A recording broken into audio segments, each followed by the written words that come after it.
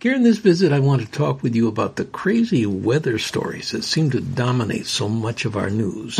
That sounds like a timely topic. These stories have been with us for a good while now, and they probably will not be going away soon. Welcome to the Before We Go podcast, featuring Dr. David Maines and his wife, noted author Karen Maines. Here's David and Karen Maines. Where should we start, huh? I'm thinking, most of all, because we were recently there, of the fires in the West. Right. Just massive Not just in fires. California, although that often gets the most national news coverage. But yeah, wow, that's something The down there. extreme heat this past summer, that's something. And then, of course, recently the flooding that began in the south and then went all across the northeast even. Taken by hurricane winds all the way up to New Jersey and New York Karen, City. these situations aren't just academic. These are real human beings who are involved. These are fathers and mothers and children and lives that are just totally devastated by what is going on. And then hurricanes following this up, another hurricane coming right on the tail of the previous and one. the news report showing these destroyed homes and people saying, what am I going to do? I don't have any place to go. I don't have any items of clothing. I don't, tears. Of course you'd feel that way, but it's just been a very wrenching time to observe and watch all of this. Then there are many natural disasters, earthquakes, rising waters, all of this with a backdrop of worldwide pandemic. I know that we talk about the COVID situation here, but this is worldwide. So it's quite a time that we're going through. We certainly have never lived through anything like this in our lifetime. 8 decades for you and 7 decades for me. Nothing like this. When news seems to be more and more about disastrous weather-related incidents, I think Christian leaders need to start to explore the Bible to see if it has anything to say regarding what's going on. And I've been trying to do that in terms of my own life, and it's been quite interesting to me. I'm going to read to you, Karen, from the book of Leviticus. God is speaking, of course, to his people, the Jewish people. If you follow my decrees and are careful to obey my commands, I will send you rain in its season, and the ground will yield its crops, and the trees the fruit that they bear. Your threshing will continue, and grape harvest, and the grape will continue until planting, and you will eat all the food you want and live in safety in your land. And that goes on for 2 actual paragraphs beyond what I have read, and then I'm coming to 2 more paragraphs. But if you will not listen to me and carry out all these commands, and if you reject my decrees, and abhor my laws and fail to carry out all my commands and so violate my covenant, then I will do this to you. I will bring upon you sudden terror, wasting diseases and fever that will destroy your sight and drain away your life and so on. He talks about warfare being defeated. After all this, you will not listen to me. I will punish you for your sins 7 times over. I will break down your stubborn pride and make the sky above you like iron and the ground beneath you like bronze. Your strength will be spent in vain because your soil will not yield its crops, nor will the trees of the land yield their fruit. And I just read all of that to say, when you go through Leviticus, there is no question there is a connection between what is happening in terms of nature and what is happening in terms of how the people are responding spiritually to the Lord. It's very chilling in light of what we're going through. When you read those scriptures, it's not just a proof text you're pulling out. There's a lot of references in the Old Testament. Well, you get stories like Elijah saying to Ahab, it's not going to rain for a long time. And Ahab, I think, kind of thinking, that silly old goof, he doesn't know what he's talking about. But then the months go by and the years add up. And I don't care who you are as the national leader, when there hasn't been rain for 2 or 3 years, you have problems on your hand. Then the great hunt for where did that guy go? We have to find him. But this is even the flood. The flood is related to the wickedness in the Old Testament. Of the people. Right.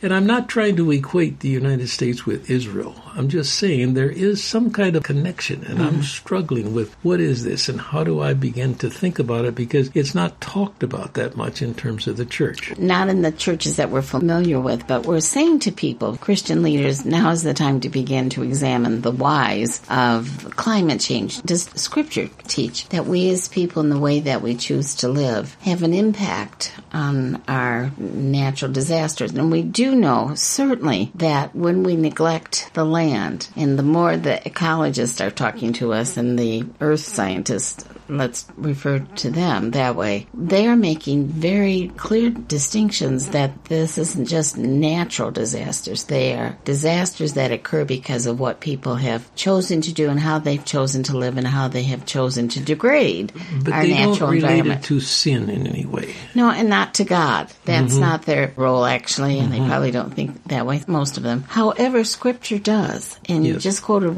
one of those passages. There's an extraordinary article that just came in. The Latest Christianity Today. I showed it to you, and I said, this fella is probing what has been bothering me, and I've been thinking about it a lot, and I think it's helpful. Read this, Karen. Well, the title is Global Warming and Reformation. God Uses Changing Climates to Change Societies. And it's a very astute article, very integrated into the facts that are being collected outside of our church circles, and then spiritualizing it. Now, I'm not saying incorrectly spiritualizing it, but going to the Scriptures and saying, okay, all right, we're hearing all this in outside commentary. What does the Scripture itself have to say about man's relationship to the land, to climate, and to God? And to God, yeah. I actually marked some of those. If you'd read just a paragraph or two, especially, Karen, that area that goes into keeping the Sabbath. Okay. For Canaan's good weather to continue, this is from Deuteronomy, the people had to follow God's ways. Now, this is what Deuteronomy says. It can't be too much clearer. So if you faithfully obey the commands I'm giving you today, to love the Lord your God and to serve him with all your heart and with all your soul, then I will send rain on your land in its season, both autumn and spring rains, and in many of those countries there's an autumn rainy season and a spring rainy season, so that you may gather in your grain, new wine, and olive oil. So, among the laws God gave Israel, he included land and climate management rules to guide their climate stewardship. And one of them, and this is the one we're going to emphasize today because this is something we all can do something about. One of the most striking of those rules is the law giving the land a Sabbath, giving the land a rest. So the Sabbath was every week, was 1 day a week. For people. Yes. For humans, For human beings. So that there are 6 days to work and then there's a day for worship. That was the Sabbath principle. Mm-hmm.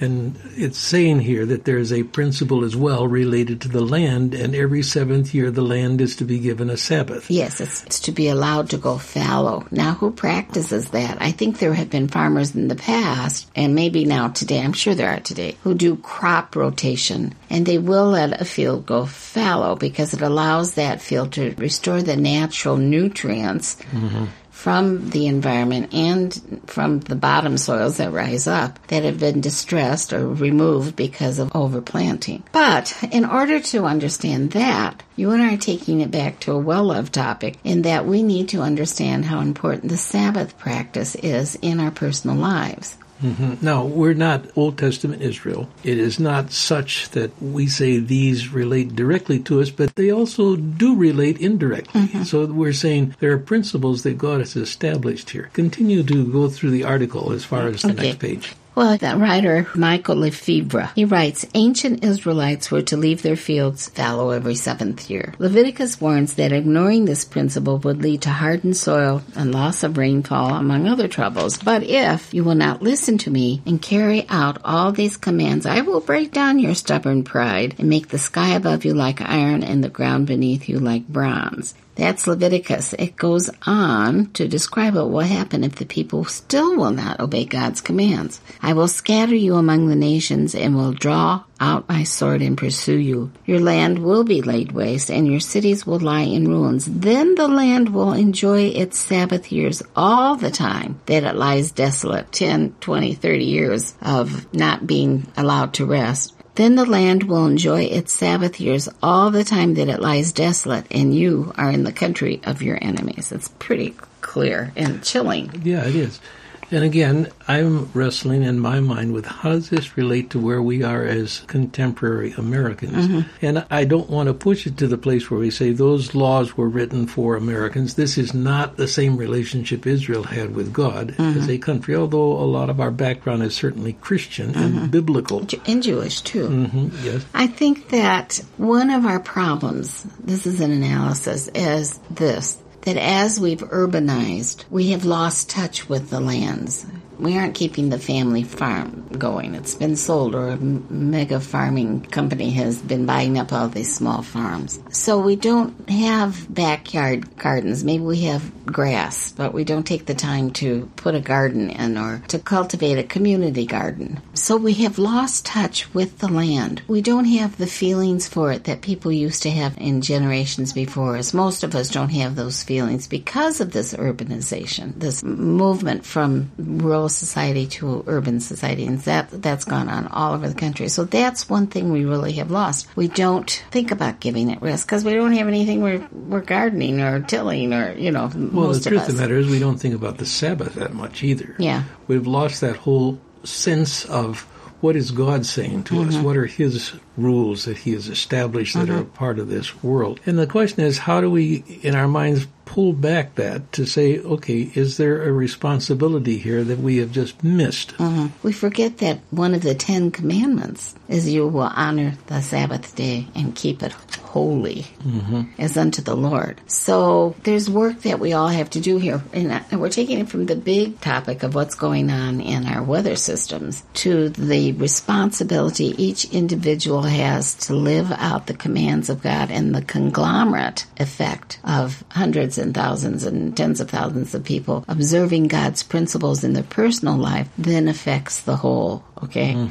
We don't understand that because we don't think communally anymore. We don't think the big corporate anymore. We think individually, and particularly those of us in America pride ourselves on our individualism. But God does work with us individually, but He also calls us to be a people of God, a people of faith, a people who are carrying out His commandments. So have we pulled this to the place where we got it all figured out? I think each individual listening has to sort of labor with us on their own. What are things I need to do in order to change my disposition and my intellect in regard to the movements of climate in our country, of weather in our country?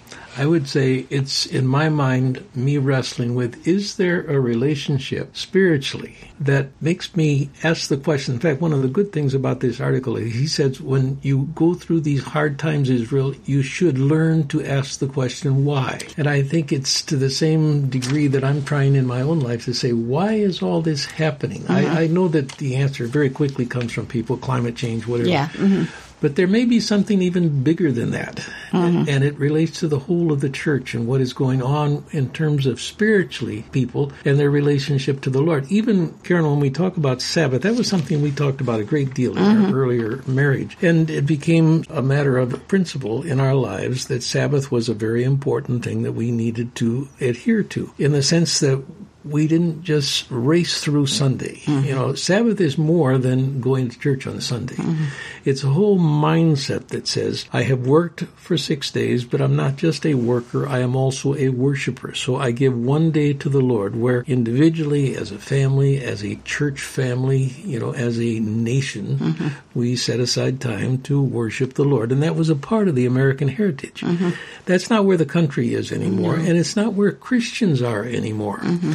Sabbath Sunday has become just like any other day for the most part, except to go to church. You got an hour where you go to church. The COVID-19 crisis that we're in, we're not even doing that. We're doing virtual church, and a lot of people just don't like virtual church because one of the joys of gathering together is the whole connection we feel with one another. When we face one another, we sit down and talk together, we worship together, we kneel together. Brain scientists tell us that togetherness has positive neurological impact in our life.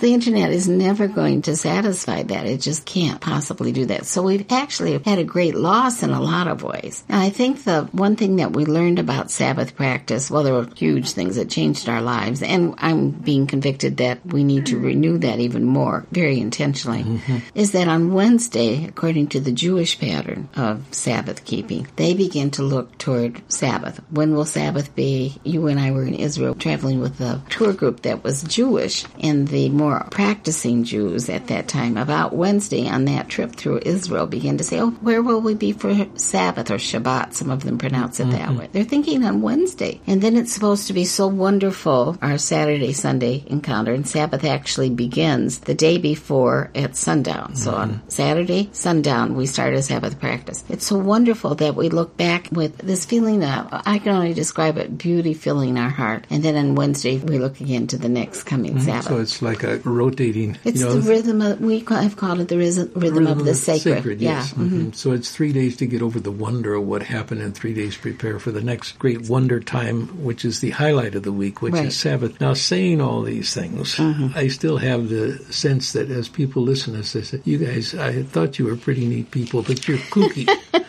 That's true. if you're even suggesting that what is happening has something to do with spiritual patterns. But it does, and in some ways I'm saying, how do we pull people back to that which is the right way to look at all this? The right way to live according to God and the Scripture, right? And there is a sense all through Scripture where you get this relationship of God saying, this is how the world has established, and this is the way I want you to live, because it's going to be to your own benefit, and if you violate this, it's going to cause you huge problems. And I'm troubled as I read these stories, as I see them in the news. I say, maybe there needs to be preaching about this. But I've not preached about it, but I've never heard a sermon even preached about it, and so we're exploring. So the author of this article says we need to ask God why. That's the biggest thing, right? That's as far as I have come, is exactly where he went. And I say, why? What's happening What's here? happening here and why? And I think that's exactly what the Church of America needs to do, is when we see these reportage of these disasters, of the flooding from a hurricane going all the way up to New York City. And the words that continue to say, in fact, I've heard this so many times now from the newscasters, and it's only going to get worse. Well, unless something happens, it's only going to get worse. Right. But what is the something that has to happen? Okay, part of that relates to people like us. We are God followers. We are people who believe what he says in his scriptures, and we try to follow them. And so it's just one of those areas where I'm saying, I can't leave this alone. I need to process it more and more. So I'm doing that with you, and I'm doing that with listeners, and I'm trying to say, what conclusions do we come to? Okay, the CT article says this. I mean, it's a very full well-written. and well-written. It's some of the best writing I've seen among our Christian authorities. The land and climate management laws of the Old Testament can help Christians appreciate the importance of climate stewardship today and the climatic damage caused by failing to steward God's earth and its produce righteously. We haven't even mentioned the ice caps melting. So we're in an extraordinary period of time, one that's unprecedented in our lifetime, perhaps in history, because of worldwide weather systems shifting and worldwide pandemic taking over the entire globe. The COVID epidemic has gone all worldwide, and we're now facing these variations, the variants. And so we were rejoicing a little bit, thinking we'd be able to go out unmasked, and we had vaccines, et cetera, et cetera. But now we have another variant, and they're not really sure what's going to come behind all of this. This is the time to ask God why and say, okay, then how is it that we should live? I have one practical example out of our lives. I'm not saying that everyone has to do this, but I think everyone needs to ask God if they should. Okay. So we have taken red meat out of our diets because the reports show that the carbon emissions from herds of cows, and of course CO2 is one of our greatest polluters, and that comes out of all of our cars, and millions of cars that are on the road. But we've taken beef out of our diet. Doesn't mean we don't ever have. And if we go as a guest somewhere and they serve that, we're happy to eat it. Yes. So it's largely vegetarian. We're not strict vegetarians, but if we're going to get protein from any meat, which we have to have good protein in our diet, then we'll eat fish, and then every so often some chicken. So that's part of one of the things everyone can do. They can sort of battle things out. I'm not saying they'll come to the same conclusion, but what is it that we're eating? Our styles, if enough people form a conglomerate and change things, millions of people change their eating, that will have an impact, a healthy impact on our environment. And what we're doing is we're trying to answer the question from a personal basis of why. Why is this happening, and what can we do about it? That's very important before I begin to say, thus saith the Lord, as far as you're concerned. How does he finish that article? Well, he goes into topics that we are not. He's going in through the cycle of the but calendar year for Jewish people. Yeah, but according to NASA, global temperature, he gives facts like these. Global temperatures have risen 2.1 degrees Fahrenheit since 1880, and that may not sound like much, but it is enough to melt 428 billion tons of polar ice every year, raising sea levels 3.4 millimeters annually. Changes like these cause more severe storms, droughts, floods, and other natural disasters, events we increasingly see in news headlines and in our own communities. So because this is happening, we are forced to say then, what can I do? It may seem like very small things, but how then should we live? Yeah, including what do I do about the automobiles? I can't go back to a horse and buggy. Yeah, no, right. How do I just think in terms of do less driving? Yeah, do less driving. And, we have yet to have the full analysis on electric cars, but that's one trend that's happening because of the trying to reduce CO2 emissions. For me, David, I've been reading several writers. Wendell Berry is one of them, who have had extraordinary impact on people's thinking. He's a naturalist. He has a farm in Kentucky, and he stayed his whole life there and farmed, but also written and probably taught as well. But he makes a point that we're so disconnected from the land. And we used to honor the land. We used to love the land. It went from generation to generation in many places. So I am at heart a consummate gardener. Yeah, that's very important to you. It's extremely important to me. And I've been coming in, and I've never put in a vegetable garden before back here, but I had more time to do that kind of gardening this year. And so I'm coming in, bringing in beans and saying, look what we grew. We grew these little red potatoes out of the ground. Look what we grew. It's just a treasure day out there all the time. But I think a way to reconnect with the land is important. Now, a lot of people live inner city or in condos, but there are community gardens, and the produce from that then are given to the poor who live around there. You might want to establish a community garden in your neighborhood, even in the suburbs. So a way to get back in touch with the land, to see how important it is to grow season through season, and then you have a time when the soil rests and you have produce or you have flowers. Now, what has been interesting to me is you have never had any gardening inclination at all, as far as I could remember. That's fair. You don't hop up and down on one foot as much as I would like you to. But we put in a rose garden last year. It's captured me, hasn't it? You are absolutely in it. We have a sign, David's Rose Garden, and it should be David and God's. Beautiful. But you are out there morning and night. So I think that's one way we reconnect. I mean, I don't walk in my garden one day without my heart lifting in praise to God for what He can make and what He has made, and the beauty of His creation is unending creativity. But to watch you with roses, so I'm saying to people, you may not have any gardening experience in your life. You don't really know where to start. You don't particularly want to. But I would recommend, if you do nothing but have planter boxes and you can put them out on a porch or in a yard, you do at least that much, because that connects you back in a very personal way to the growth element that is a part of all our serious climate exchanges. I think that's a good suggestion. I would also say get reacquainted with the Old Testament. Okay, good. There are some of those sections where the laws laid out by God for His people, they've been lost. And it's time to go back and reread some of those and try to make the connections with where are we today and how does this apply to me? And it's the wrestling again. The wrestling. We're not going to solve this for anybody with this podcast. I think we'll bring it up again in days that are ahead. But we can begin to say, okay, I'm asking God why. Which is the conclusion the writer of this Christianity Today article comes to. Why is this happening? And am I a part of what is going on?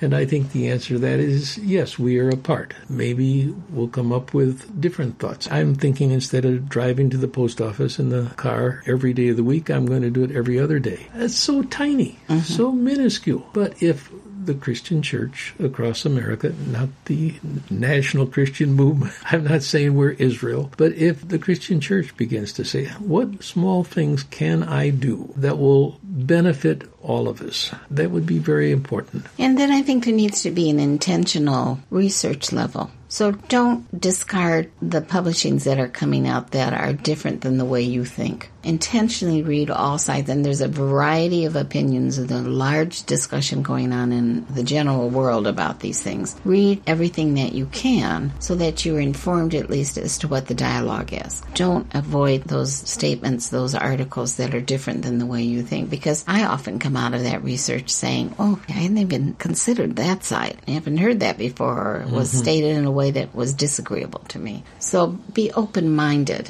and then form your opinions, your personal opinions, after you've done a really good research process. But don't stop the research process, because more and more is coming out on the concept of weather change and what people are discovering and what we can do as individuals or communal. You know, what can a whole town do? A lot of them are really small towns are taking this issue very, very seriously, and a lot of exciting things are happening on the local level. So our conclusion is that you start to ask why. Yeah. How come? How come? How come what's going on is going on? Yeah. And ask it of God. And ask it of yourself. Yeah. Mm-hmm. I'm not sure we knocked that one out of the park. A couple strikes there, but maybe we'll get another chance. Maybe a couple of foul balls, but we're working on it. Maybe we'll get a single or double one of these times. Who knows? Anyway, thank you so much, Fred, for joining us. You've been listening to the Before We Go podcast. And if you would like to write to us, please send us an email at the following address: hosts@beforewego.show. That's all lowercase letters, hosts@beforewego.show. If you've enjoyed this podcast, please remember to rate, review, and share on whatever platform you listen. This podcast is copyright 2021 by Mainstay Ministries, Post Office Box 30, Wheaton, Illinois 60187.